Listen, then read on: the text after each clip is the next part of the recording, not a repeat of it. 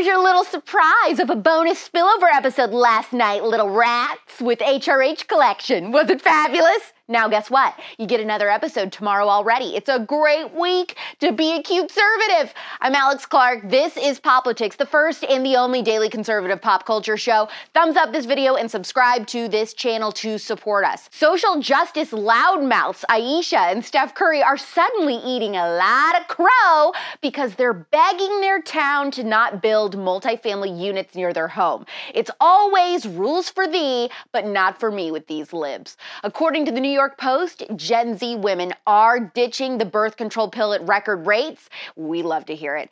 Jeffree Star is dating someone in the NFL, and we'll wrap up with a really sweet What's Good Wednesday submitted by one of you. Welcome to Clown Town! Population 2, Steph and Ayesha Curry. The social justice loving couple live in Atherton, California, which is a very wealthy and exclusive community. They seem to be very happy there. Well, until now, because the city wants to build some multifamily units on the property next to their mansion. The New York Post wrote a whole article about this and said that Steph and Ayesha basically admitted, like, we know that we usually say one thing, but we kind of want to do another, and we're a little apprehensive about it, but like, yeah.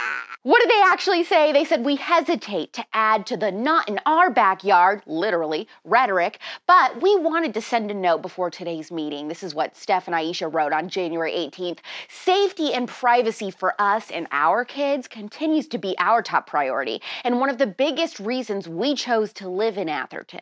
It's so funny to me that Steph and Ayesha admit their hypocrisy. Like, this makes us uneasy to say because we know everyone else should welcome in illegal immigrants, etc., but we shouldn't have to have any riffraff near our house. They've outed themselves as entitled, elitist, hypocrite liberals who told us to vote for Joe Biden because he was more compassionate. But don't you dare build affordable housing next to them. You get the hell out of my hood. Speaking of The Post, another great article from them today discussed how Gen Z is ditching hormonal birth control.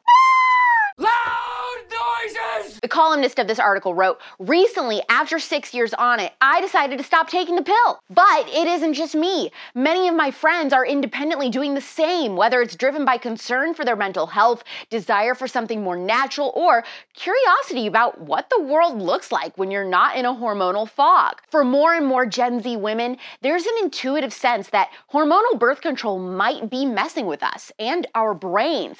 And research, she wrote, is backing it up, showing correlations between the pill and a decreased sex drive, as well as higher rates of depression and suicide, and even stress reactions similar to PTSD survivors. The writer also talked to a 24-year-old girl from Austin, Texas, who recently got off the pill. She said after she stopped taking it, she feels less hormonal and manic after quitting, and that she experienced entirely different feelings toward potential partners. She said, I'm not even attracted to the same people.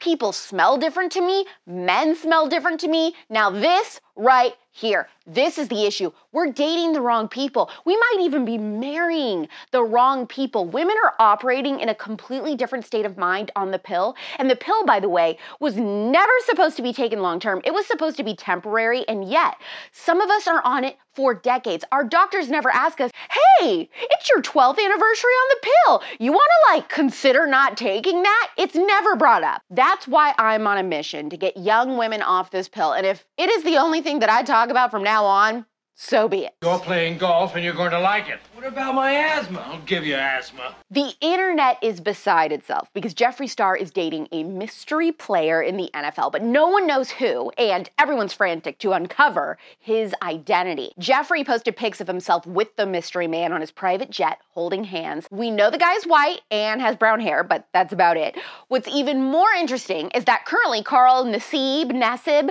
of the Tampa Bay Buccaneers, Go Sports, is the only openly gay player in the NFL, but he recently went public with his boyfriend, a Danish Olympic swimmer, so it isn't him. That means Jeffree Star is dating someone in the NFL who isn't publicly out yet. I'll leave the solving of this mystery up to the Jeffree Star fans because I personally have got more food documentaries to watch. I think you've had enough. No? Now you've had enough. Every week we pour through your suggestions you send to us through the link on the Poplitics bio for some feel-good stories to get us through the rest of the week. We call it What's Good Wednesday, so let's see what's good. What's good? We're going to the skies for our story today. A Delta flight attendant named Floyd Dean Shannon decided to sit on the floor with a passenger experiencing anxiety on a flight going from Charlotte, North Carolina to New York City. The passenger was nervous before the flight even took off, and every unknown sound was disturbing to her. And at one point, she actually started crying. That's when Dean Shannon went over to help. The sweet act was captured by a fellow passenger who posted the story to social media. You can see the flight attendant sitting on the floor and holding the hand of the unidentified person. Dean Shannon sat with the passenger for nearly 10 minutes and eased her fears by taking some of the mystery out of flying. The person who shared the photo wrote, "He was just so reassuring, so calming, and was like, you know what? I got you. I'm gonna be there for you. Just anything you need, let me know." And he was so wonderful and reassuring. With every little noise, she'd be like, "What's that?" And he'd be like, "That's okay. That's just the jet bridge pulling away," or whatever the case may be. And that really helped her. This story reminds me of why I could never do this job, because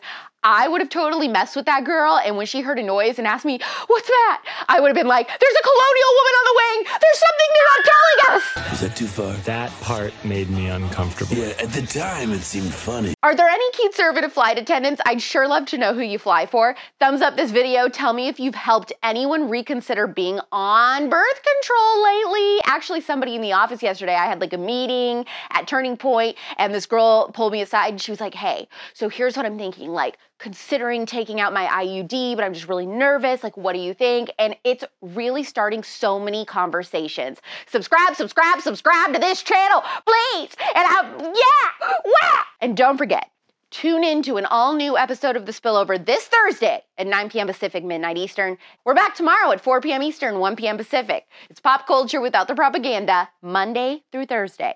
I'm Alex Clark, and this is Poplitics. Hopefully you found the conservatee scalding today. Don't forget, if you want to get the full Poplitics experience, to follow us on Instagram at Poplitics, where you can see all the fun clips. You can find me on Instagram too, at RealAlexClark. Love you, mean it. Bye.